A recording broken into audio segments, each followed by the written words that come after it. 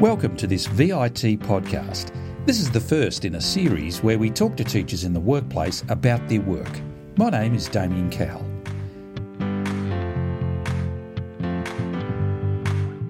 In our first podcast, I'm talking to Catherine Koitis, who's a teaching and learning leader at Bayside Secondary College Senior Campus in Paisley. I asked Catherine about a range of topics, including what professional learning she's been recently undertaking, how it relates to her classroom practice, advice for CRTs, and special needs professional development.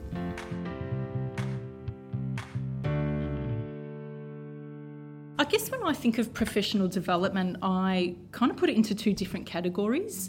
There's the professional development that you seek externally, whether that's going to a workshop or reading a professional reading or something like that. But there's also the professional development of within your school, working with your colleagues and your team. So I think that's professional development as well. I think they're both as important as each other.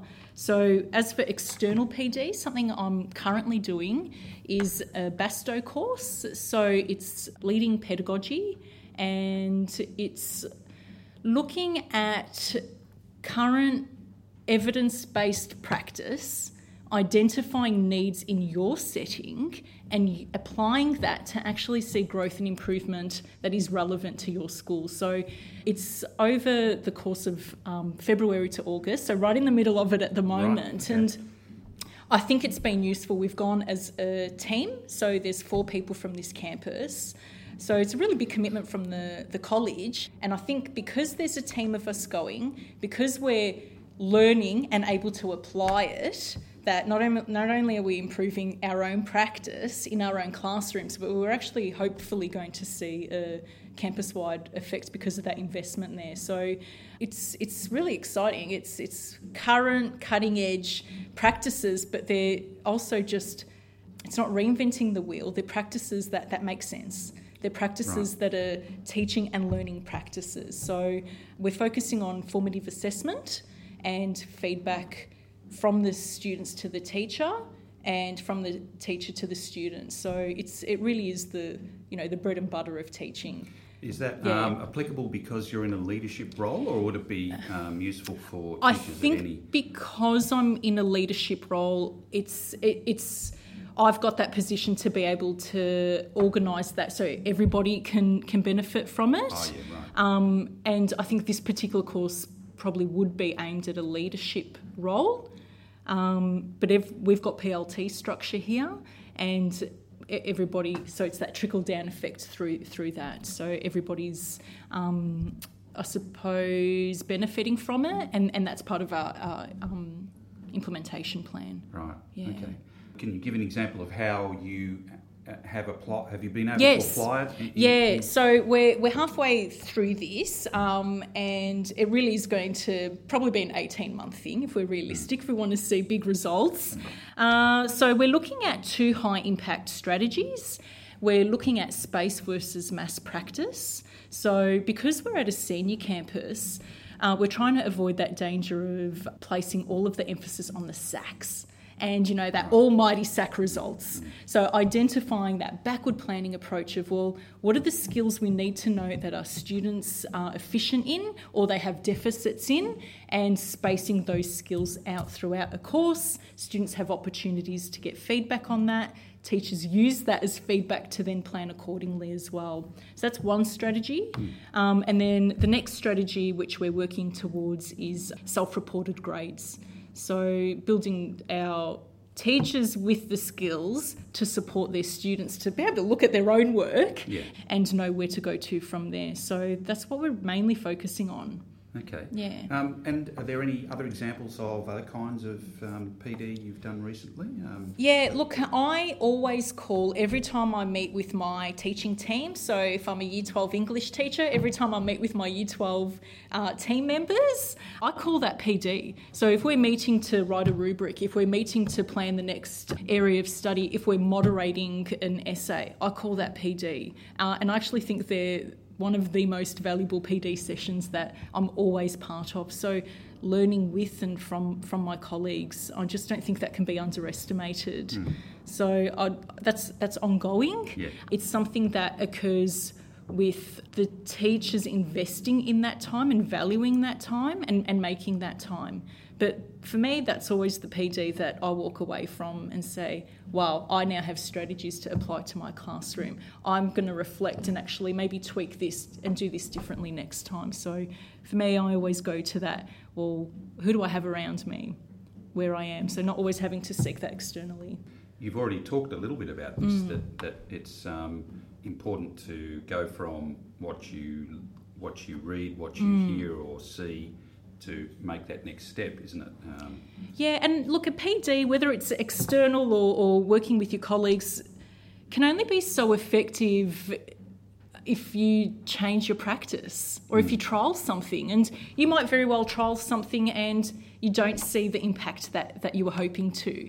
I wouldn't give up then. I would perhaps make a variation of that or try it with another class or in another setting. But the importance of any PD is that you actually do have those takeaways. And it mightn't be trying everything, but at least trying to change that practice. But I think the key to that is planning for it. It won't happen. You need to plan for that. Yeah. Great. And did you access extra info to support your learning? Is there extra? Yeah. Do you have to do research or? Absolutely, absolutely. And look, there is so much supplementary material out there for teachers that it can be quite overwhelming. Look, our principal has been amazing. So if we ask for any professional readings, he will order those for us. So for me, I like to have, I suppose it's those reputable researchers in the education system and trying to at least have something to ground us, because it can just be too much. So yeah, definitely there's been that supplementary. So knowing Hattie's research, understanding that, how can we use Pollock's research and high yield strategies to complement that and work together with that? How can we use Maisano's high impact strategies as well, and really making sense of that for your own school setting.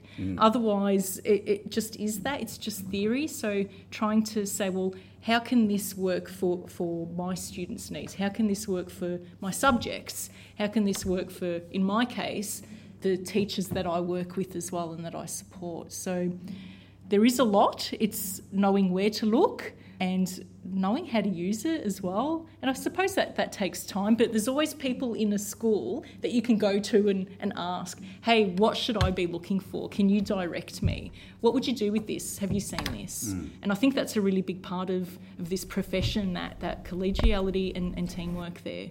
And speaking to each other. Yeah.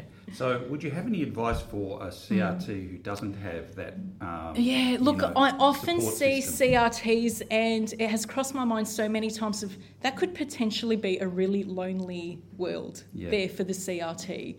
And the CRTs who we see come in on a regular basis are the ones who are going into the staff rooms asking for help, asking just those silly questions, asking for guidance. And I think that's all I would recommend is they just need to be really proactive with seeking other teachers out. And we all look busy, but teachers are very good at stopping and helping people as well. So I think that's what I would definitely say. Don't keep to yourself, really try to interact with the other teachers. Have you got any examples of special needs PD that you've done?